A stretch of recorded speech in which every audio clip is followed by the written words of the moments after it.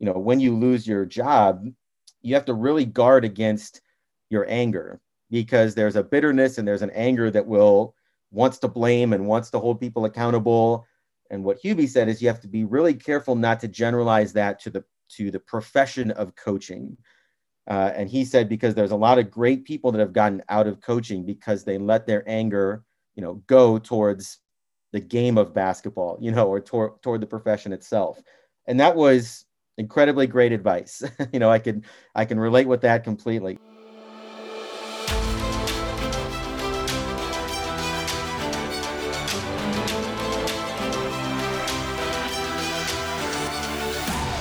Welcome to the Coaches Club podcast, powered by Transform Sport, where we believe great coaches transform lives, athletes deserve great coaches, and coaches deserve great training.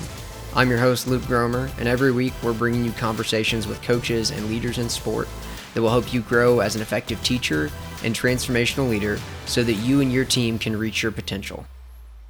Coaches, I'm excited to welcome Coach Nate Sanderson to the podcast. Nate is a high school basketball coach in Iowa, as well as the co-host of the Coaching Culture podcast with JP Nurbin, who was our guest on episode 7 of the podcast.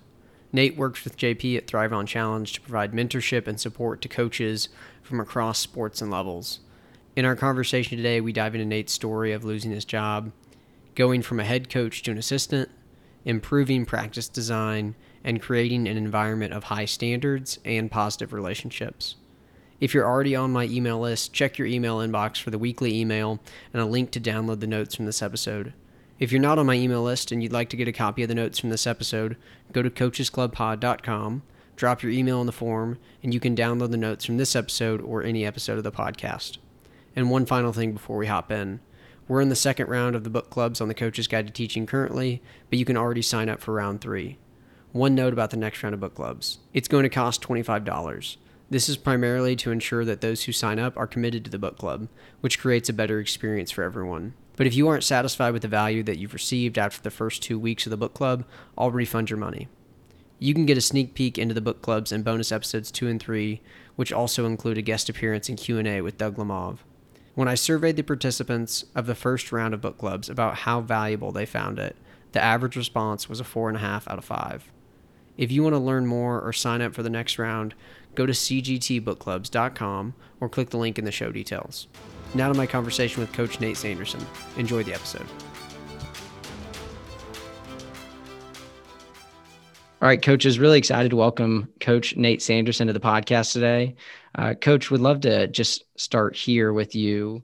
I know this past season, you actually had a situation where you lost your head coaching job at a rather large high school. And so I would just love if maybe you could give a little context about that situation and then just talk about the personal challenges that you kind of experienced through that situation and how you handled them.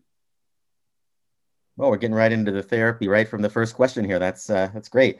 Well, Luke, I'm glad to be with you here today. And I had an interesting experience 2 years ago. I was coaching at one of the largest high schools in the state of Iowa.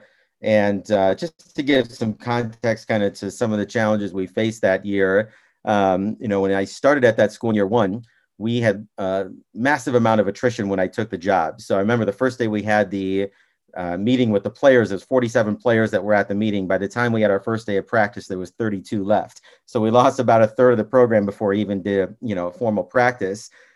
And as part of that, we lost a couple Division I athletes. Division I player went to play with a U team. We had a Division I volleyball player broke her foot in volleyball, so she was out for the year.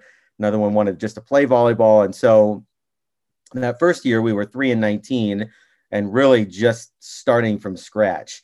And so when we went into year 2, we made a lot of progress. Year 2, we were 500. We finished the year 11-11, won 5 in a row at the end of the year before we lost the eventual state champion in the regional playoffs and beat a couple of ranked teams. We're really competitive in a lot of nights, a lot of games. So there was a lot of, I think, momentum and feeling like, boy, if this trajectory continues, we're going to get something established here. So going into year 3, one of the things that was emphasized to us, and this wasn't unique to girls basketball, it was a philosophy of the athletic department, is they really wanted to emphasize numbers, and keeping kids out and getting kids out. And so we worked really hard to address some of the attrition issues, that had been present in the program, certainly in my first couple of years and even before that. And what that meant going into year 3 is that we had more players out, but we didn't have more varsity jerseys. We didn't have more starters. We didn't have a longer rotation. And so kind of coupled with that, we really worked to try to lay some groundwork that this meant there was going to be more competition. There was going to be more competition for spots and for jerseys and for playing time, and tried to lay some groundwork, and sort of preclude the fact that that could mean that there may be seniors that don't make varsity, or there could be upperclassmen that played last year that may be pushed by an underclassman, and we're going to play the better player. We're going to play the player that makes our team the best on the court. And so everybody seemed to be on board with that in the off season, and we get into our first week of practice and had an amazing first week of practice. And then for the next probably 4 to 6 weeks, we just couldn't shoot the ball. We played in our first 7 games. I think we shot around 30 or 31% from the field. And so going into break, we were, I think, 2-5 or 2-6 instead of being 5-2, which is, if we'd have shot 33 or 34%, we lost a couple games in overtime. We're competitive in a couple more. We just couldn't make enough shots. Everything else we were doing was better. If you looked at inside the analytics, giving up fewer points, or getting to the line more, turning it over less, forcing more turnovers, down the line, we just couldn't put the ball in the basket. And so players started to get disgruntled for a variety of reasons. I mean, one being that we just weren't winning as much as everyone expected, myself included. And again, due to the fact that we were really emphasizing competition for spots, there were upperclassmen that played, in the rotation, maybe 6 to 8 minutes a game the year before, that got beat out by juniors or by sophomores. And so that did not sit well, and particularly in a program where, seniors had been entitled to varsity shirts and be in the rotation until somebody's clearly better and that sort of thing. And so, we had a stretch there where, we were getting anonymous letters in the mail. We were having parent meetings where, the parents are building a case with the athletic director that the only reason that their daughter's not playing is because I have a personal vendetta against her. We were, parents were calling the administration and complaining about seniors not getting a chance and our offense and the way we were practicing, and you can go down the line. And so at any rate, as we got into January, a lot of those things coalesced. And I think behind the scenes, there was a bit of a coordinated effort to really put some pressure on the administration to make a decision about me staying with the program. And so I walked into a meeting in mid-January, and the AD just shared with me that there were players they were concerned were going to transfer. There were parents that were saying they didn't want to walk on senior night or come to the banquet if I was going to be there. And so we kind of decided that, if that's where the program is at and that's where the critical mass is, then it's probably not worth it for me to try to finish the season, because they thought it would only get worse from there, and they might have been right. And so agreed to step down for personal reasons at that point. And that was the end of my tenure there. Yeah, that's brutal, but unfortunately, I don't think it's uncommon for coaches to experience. Will you just talk about what that was like for you personally, especially going through that, but then also after that? I just can imagine that would be a really difficult thing to handle. Yeah, going through the process, I think in December and January, of kind of just the increase in criticism, and you can feel the daggers, people staring at you. You're losing your team a little bit, where you can tell they're not listening the way they were, that they're not as bought in as what they may have been, the year before. It's tough, I mean, we had a meeting where, our AD kind of shared some of the complaints that she was hearing from players, but never put any names on it. So you walk into practice, you don't know who's going to the AD and complaining about the offense or the mental health days or the culture or the coach's approach or whatever it might be. So that was hard and kind of a weird situation, especially for, our approach as a staff, which is to really emphasize relationships and communication with kids. And, in a lot of ways that was undermined in year 3. And, one of the things I think is I've being in the professional mentorship program and a mentor for a lot of coaches at the high school and college level through Thrive on Challenge, I feel total relief, that all that stress and all that anxiety and all that pressure and all that criticism dissolves away almost instantly. And for me, walking out of that meeting, I felt total relief. It was like, it's over, And so get in your car, you drive home, never to be seen again. And, there's challenges, obviously, going through that and trying to process that in the aftermath. Another thing that Hubie had shared with Will that he had relayed to me was, when you lose your job, you have to really guard against your anger, because there's a bitterness and there's an anger that wants to blame and wants to hold people accountable. And what Hubie said is you have to be really careful not to generalize that to the profession of coaching. And he said, because there's a lot of great people that have gotten out of coaching because they let their anger, go towards the game of basketball, or toward the profession itself. And that was incredibly great advice. I can relate with that completely. So I remember the Friday night, after that happened, the first night that I wasn't on a sideline for 20 years, and a Friday night in January, and we're at home, and I've got a 5-year-old at the time and a 2-year-old, and my daughter, my 5-year-old, couldn't understand why we weren't at a basketball game. And I'm trying to explain that I don't coach there anymore, and she loved those girls and loved those kids on our team. And so she went into her tent in the living room and curled under her blanket and starts crying in this ball. And you're like, boy, that's when it really hurts. I mean, there's part of you as a coach that obviously misses the game, misses the challenge, misses your staff. But boy, that hits a little bit differently when your 5-year-old misses her best friends because we're not able to go to a game that night. Wow. Yeah, that's heavy.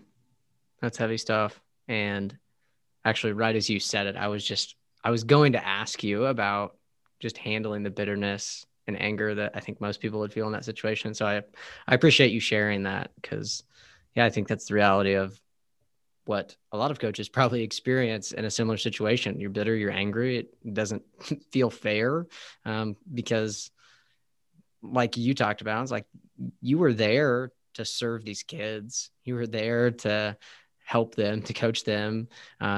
And then for that situation to happen, that's just hard to deal with. So I applaud you for being willing to embrace the suck of it and try to walk through it. Kind of shifting a little bit, but pulling on that same thread. So to give people a little context, you went from that job then to kind of assisting with another high school program. So I'd love for you just to share a little bit about that and what maybe have been a couple of the important things that you've learned about yourself as a coach, going from the head coach back to an assistant role. Yeah, that's an interesting question. And I'll kind of continue the story a little bit. So the spring, the following spring, we had some opportunities to interview for some positions, and a couple of schools reached out. And I think we had some opportunities where we could have got into head coaching right away, but it would have required our family to relocate. And my wife makes all the money, she has a great job. All of our insurance is through her job. And so relocating across the state for a job that pays $6,000 a year didn't seem like the wisest thing to do in the middle of a global pandemic. And so, my buddy that I started coaching with here this past season, where I was a volunteer assistant, is somebody I had coached against for about 10 years before that, in the same league. And their school is about 35 minutes from our house. And actually, after I stepped down from my position, I kind of sort of snuck in the back door and was helping him out a little bit with some scouting film. And they ended up making a deep postseason run. So I was doing their scout as they went to the state tournament, eventually won a state championship. And after that season, we had talked, and I said, if I don't find anything else, would he care if I just kind of came and hung out again next year? And he was all for it. And the rest of the staff was real excited about that. And so one of the things that challenged me with is trying to understand, what is it about coaching that brings out my best self? There's a lot of responsibilities that go with being a head coach, a lot of administrative responsibilities. You've got the game prep, you've got the practice plan, you've got the interaction with kids, and some coaches really enjoy different aspects of that and tolerate others. And so for me, going through the interview process in a couple of different places, I remember at one particular school where, we had kind of done the whole song and dance, and it ended with a tour of the school with the superintendent's family, including his daughter, who was going to be the leading returning scorer on the team. And when I saw the itinerary for the day, I reached out to him and I said, hey, would you mind if I just sat down with your daughter at some point? I just kind of like to pick her brain a little bit about, where she sees the program and maybe what she'd like to see moving forward and some of that kind of thing. And so at the end of the day, we ended up at the superintendent's house, and he said, here's a chance for you to just kind of pick her brain a little bit, ask her whatever you want. And so he had a basketball court at his house, and he kind of left us alone. And so she was kind of shooting, and I was just rebounding. We were talking, and probably spent about 20 minutes or so just talking about the program and that sort of thing. And walking away from that, I remember on the drive home just thinking, that's what I miss the most. I miss talking to kids. I love basketball. I love the X's and O's. I really like the game planning. I love the idea of innovating in practice. But at the end of the day, I don't need those responsibilities if I have an opportunity to interact with kids. And so being a varsity assistant gave me that opportunity to, build some of those individual relationships with kids.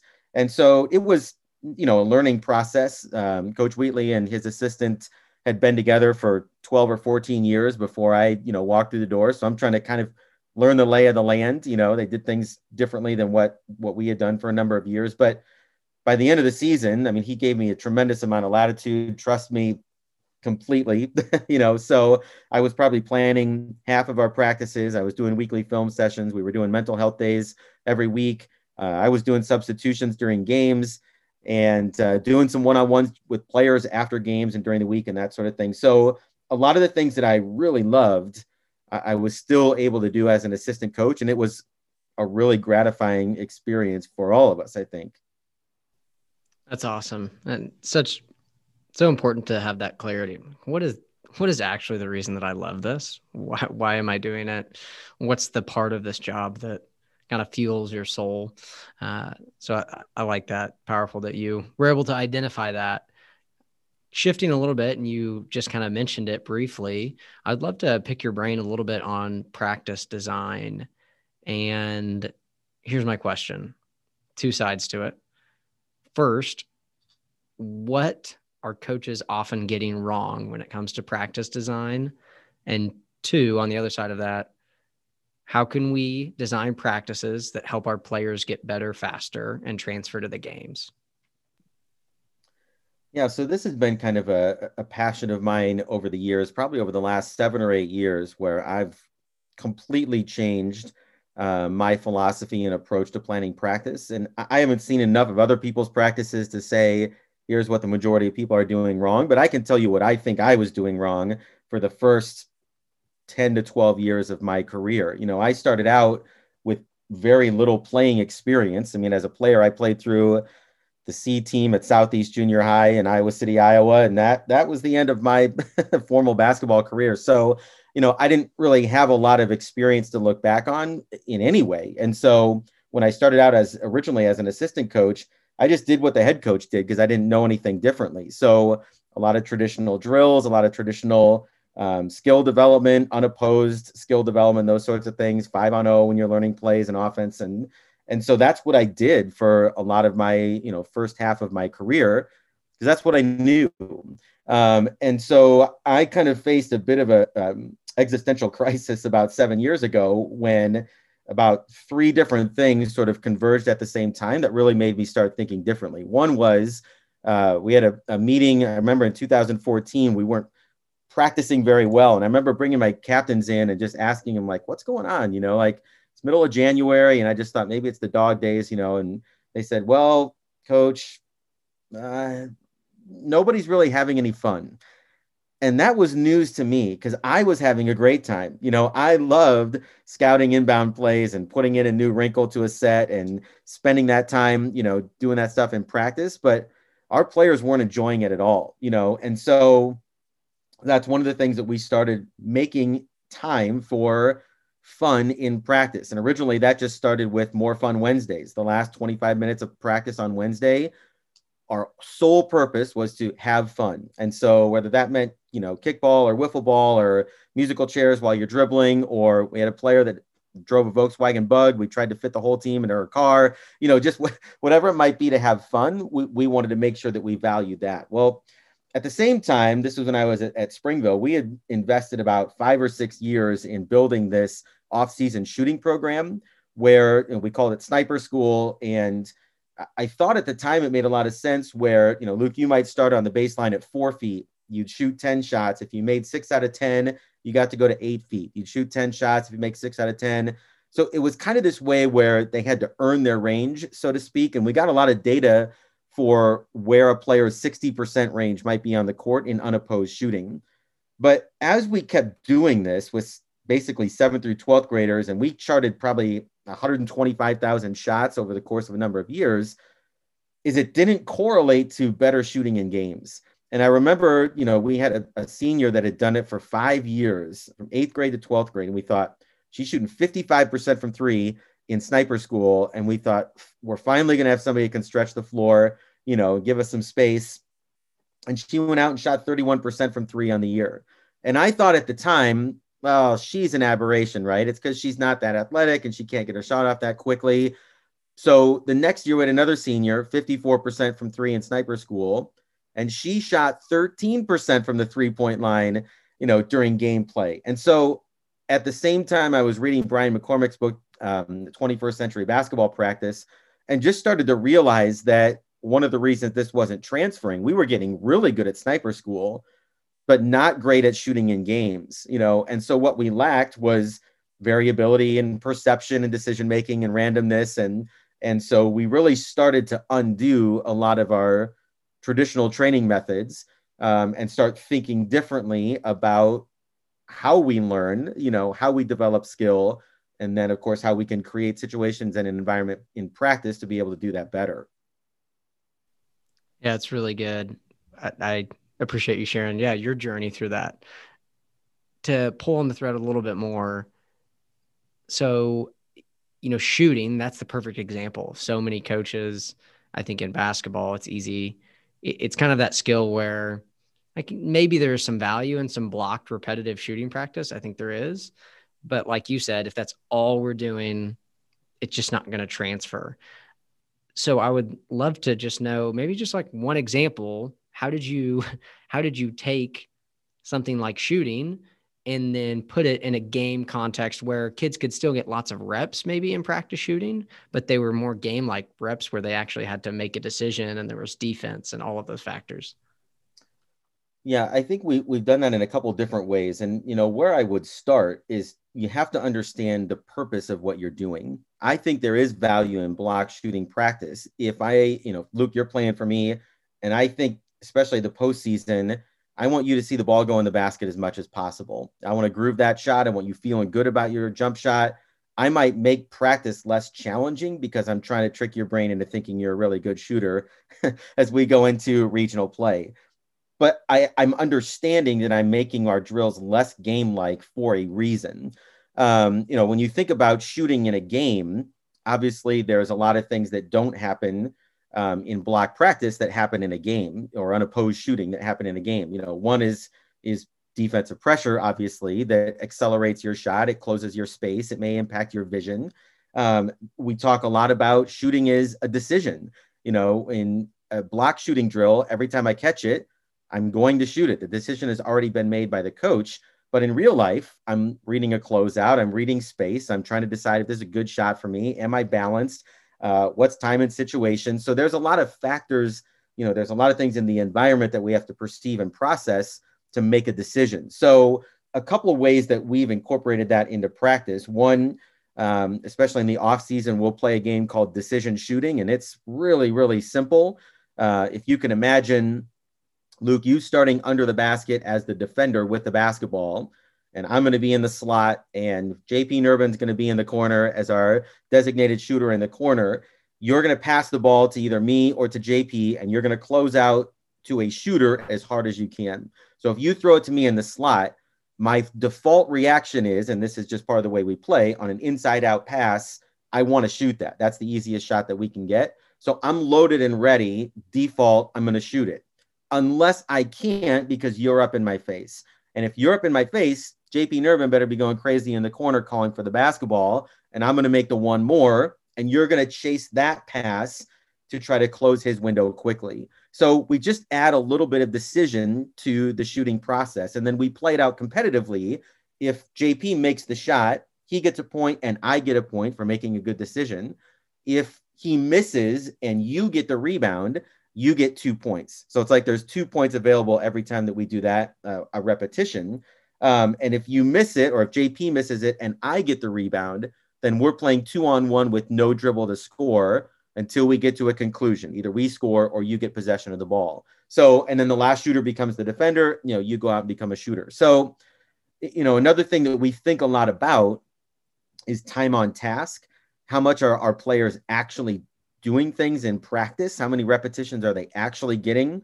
I'll never forget the first time that we videotaped one of our practices, and we were actually working on a product for Breakthrough Basketball. So we did a 90-minute practice, and I went back and looked at it, and I was talking for 45 minutes of the 90 minutes. I never would have imagined that, right? Our players are only on task for 45 minutes at best. And so, that was a real eye opener for me. And so for a lot of coaches that I work with and I mentor, if I have an opportunity to watch their practice, I'm picking a kid and I'm watching and I'm counting or use a stopwatch, whatever it might be, to measure how much time are they actually doing things, because we believe we get better by doing. So can I give you one more example here? Another thing I think that lacks a lot of the drills that I used to do is just the value of perception. So I'll give you another basketball example. When we play in zone offense, a lot of times when we are next to the ball on the perimeter, our spacing is determined by the 2 closest defenders. So we'll tell our kids, I'm at the top of the key against a 2-3 zone. Luke is on the wing. Where should I go, coach? Well, you should go in a place where you're dangerous to the zone and forming a triangle equidistant between the 2 players that could guard you, because ultimately we want to engage 2 players and then play with a small advantage from there. So that changes, right? Depending on whether you're playing against a 1-2-2 or a 2-3 or a 1-3-1, but the principle is the same. So we started to think last year about how can we incorporate that spacing into our shooting? And so one of the simple things that we do is we might do a fatigue shooting drill where, Luke, we might put you on the clock for 3 minutes and you're going to try to make as many 2s and 3s as you can and get those points in 3 minutes. Now, we used to have the rule that you just can't take the same shot twice in a row. So you have to constantly move one way or the other. And we don't want it to be around the world where it's just shoot it 2 steps to the right, 2 steps to the right, etc. So what we've done is we've said, Luke, when you shoot it, you need to relocate to form a triangle with the 2 rebounders who are feeding you the basketball. And so if you shoot and rebounder A all of a sudden runs to the right wing because you caught the right side of the rim, the triangle changes. And so now your spacing is determined by your perception, and the same rule that we use in our zone offense. You're still getting a high volume of shots because we're using 2 balls, but the rebounders have to rebound their ball. So it changes that spacing, right? And so that's a simple thing. It doesn't really affect our volume. We're still as efficient as we were before, but it does add a little bit of perception that translates directly into the things that we're seeing in how we're trying to play zone offense. It's really good. I appreciate those practical examples. I'm even just thinking through, how I can steal that and use some of those same things with the 10-year-olds I coach, but then also the freshmen as well. Cause like you said, I mean, if we want it to transfer, it's got to look a lot more like the game than we sometimes think. Shifting to a different topic now, a lot of what you and JP talk about is culture and transformational leadership. So I would just love if you could talk about how you can do 3 things. How can you have high standards, hold players accountable, and foster positive relationships at the same time? And maybe what shifts do coaches need to make to be able to do that? Well, there's a lot in that question. Let me start with this analogy. JP and I have been doing the podcast, the Coaching Culture podcast together for a couple of years now. And our most listened to episode, I think, is called how to something about how to create a competitive environment and make it feel like family, or where a culture that feels like family, where everything is earned, or something to that nature, right? Because again, that's the tough part of it, right? Like you have players that you're in a family and everybody eats, and you hear everybody's got a role and everybody has value, but at the same time, You want to establish whether it's standards of competition or effort level or, whatever those things might be that are the pillars of your program. How do you balance acceptance and belonging with playing time is earned, positions are earned? And so we often talk about kind of these simultaneous thresholds. And I like to describe it this way. If you think about eligibility, for example, not many people will argue that players should be academically eligible in order to compete for playing time, right? Like every school's got an eligibility process. Every school has a behavioral code of conduct.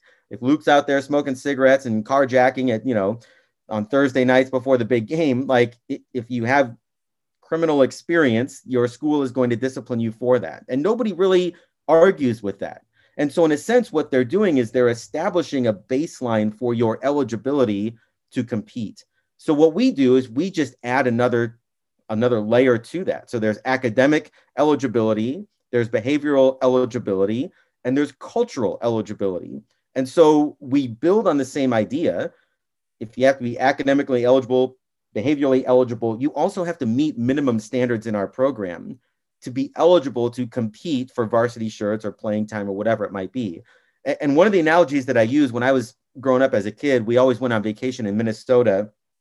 And up by Brainerd, Minnesota, is a little amusement park called Paul Bunyan Land. When you walk into this amusement park, there's a big blue ox and a giant statue of Paul Bunyan that had a moving mouth, and they'd say, "Welcome to Paul Bunyan, Nate," and these are the memories that scarred my childhood. But when you went into the amusement park, I remember it took me like 3 or 4 years before I could ride the roller coaster, because there was the picture of that little bear with his pointy finger, and it said, "If you're not this tall, you can't ride the roller coaster," right? I was able to get into the amusement park. We paid our admission, our $17 got us in, but there was another standard to be able to ride the roller coaster. And in a lot of ways, I think that's how we try to present that, those sort of dueling purposes of, you can be out for basketball and we love to have you and belong and we value you and there's things that you add to our program, but just because you're out doesn't mean you have the privilege to compete if you're not meeting our cultural standards. That's the bear with the finger, right? Once you've done that, once you've met those levels of effort or being a great teammate or whatever those values might be, now it comes down to performance on the court. The better players are going to play. The best group of 5 are going to be on the floor the most. And that's kind of how we try to explain it and build it out from there. Yeah, absolutely. I think that's important for your players to understand that, yeah, here's what the standard is in these different areas and what it looks like. One more question, and then I have a few rapid fire questions for you. You and JP talk about this a lot, and I think that it's just so important, but it just doesn't get enough, I think, thought and consideration from coaches. Will you talk about the importance of coaches examining and being aware of their own behaviors and how they can align those behaviors with their purpose, assuming that they have a transformational purpose, that they want to make a positive difference in kids' lives? Yeah, that self-awareness piece is so critical, right? Like, we can't really change and we can't really grow until we take a pretty critical look at where we are. And I think that applies to not just our behaviors, but our beliefs. One of the places that we start with coaches is just asking, how do you see your players? This comes from the work at the Arbiter Institute and their book, Leadership and Self-Deception, and they talk about, not in an athletic context, but, coaches, do you see your players as vehicles to your own success?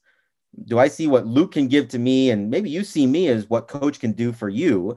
And that's kind of a mutually beneficial transactional relationship, but you're still here to move our program forward, help us win games, build my resume, whatever it might be. There are other times where we see our players as obstacles.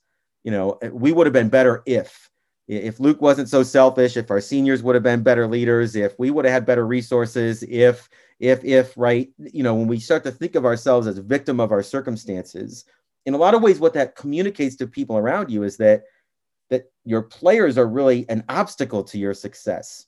And people can feel that. You're never going to come out and say that, Luke, the reason we didn't win is because of you, but people can feel that when that's how you're seeing them. And really the ultimate challenge is to be able to see our players as people. I just had a conversation earlier today with a Division III college soccer coach, and she talked about wanting to see the person behind the player.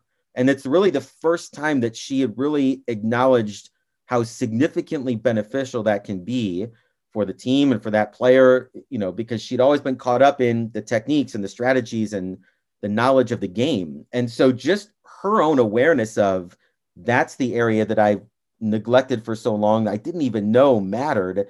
How do I grow in that? Right. And so just that piece, and how do you get that? I think one of my fears, and JP would probably laugh at this, but I don't want to have a tooth growing out of my forehead and not be aware of it.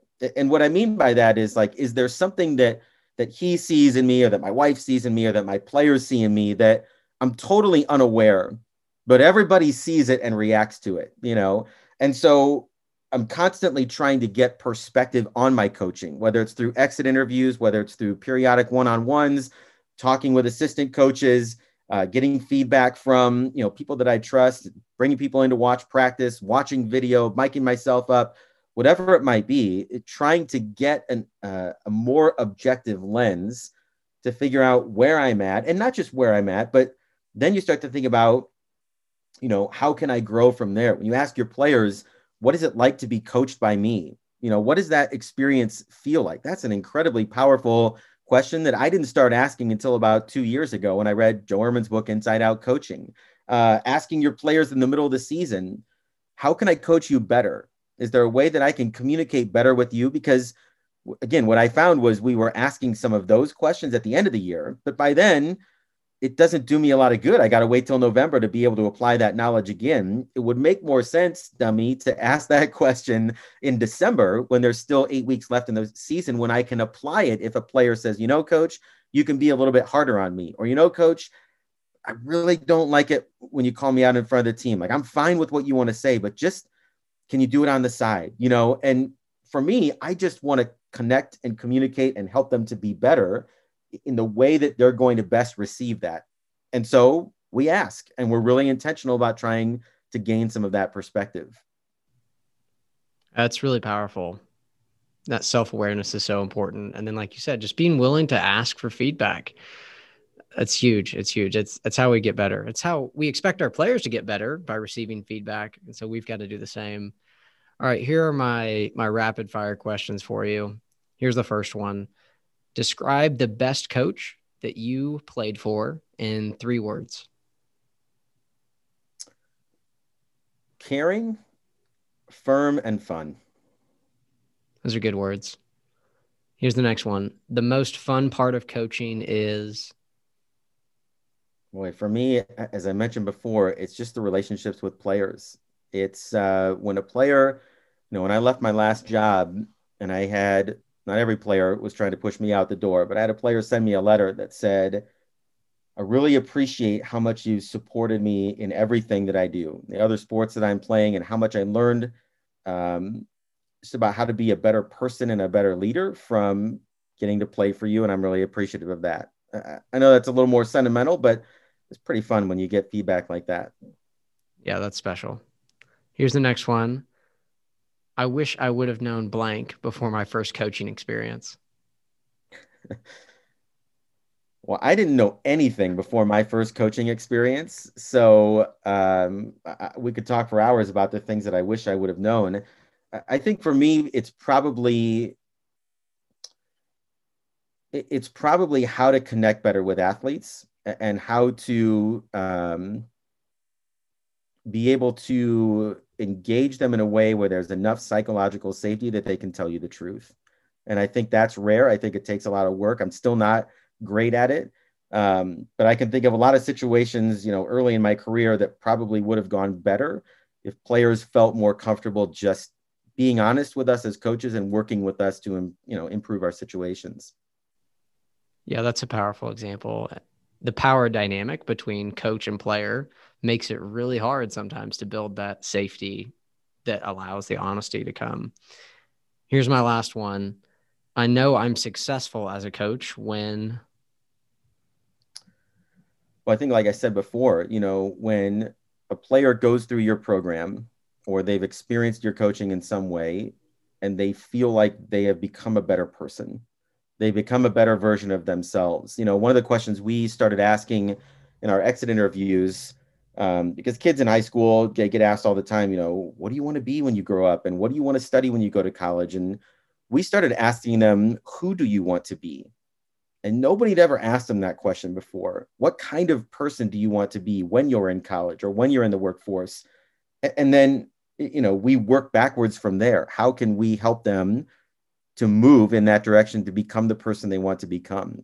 And for me, that's how I would measure success, much more than wins and losses and state championships. It's the impact. And that I think speaks to that transformational mission. All comes back to the idea that a player leaves your program better than when they started, not as a player, but as a person. That's what success is to me. That's fantastic. Well, Coach, this has been awesome. Before we hop off, why don't you tell the listeners how they can connect with you and get access to any of the stuff that you and JP are doing at Thrive on Challenge? Yeah, I appreciate that. You can follow me on Twitter at Coach N. Sanderson. My email is the same, coachnsanderson@gmail.com. And you can check out what we do at Thrive on Challenge. We have a professional mentorship program where we do one-on-one support for coaches, as I mentioned before, in all sports at the high school and collegiate level. You can find our podcast there. JP's got a number of articles and great resources there, and that's at thriveonchallenge.com. Awesome. Well, again, Coach, thank you. This has been awesome. Super appreciate your time. And yeah, got a lot from this. So thanks again. I appreciate what you're doing for coaches, Luke. Keep up the good work.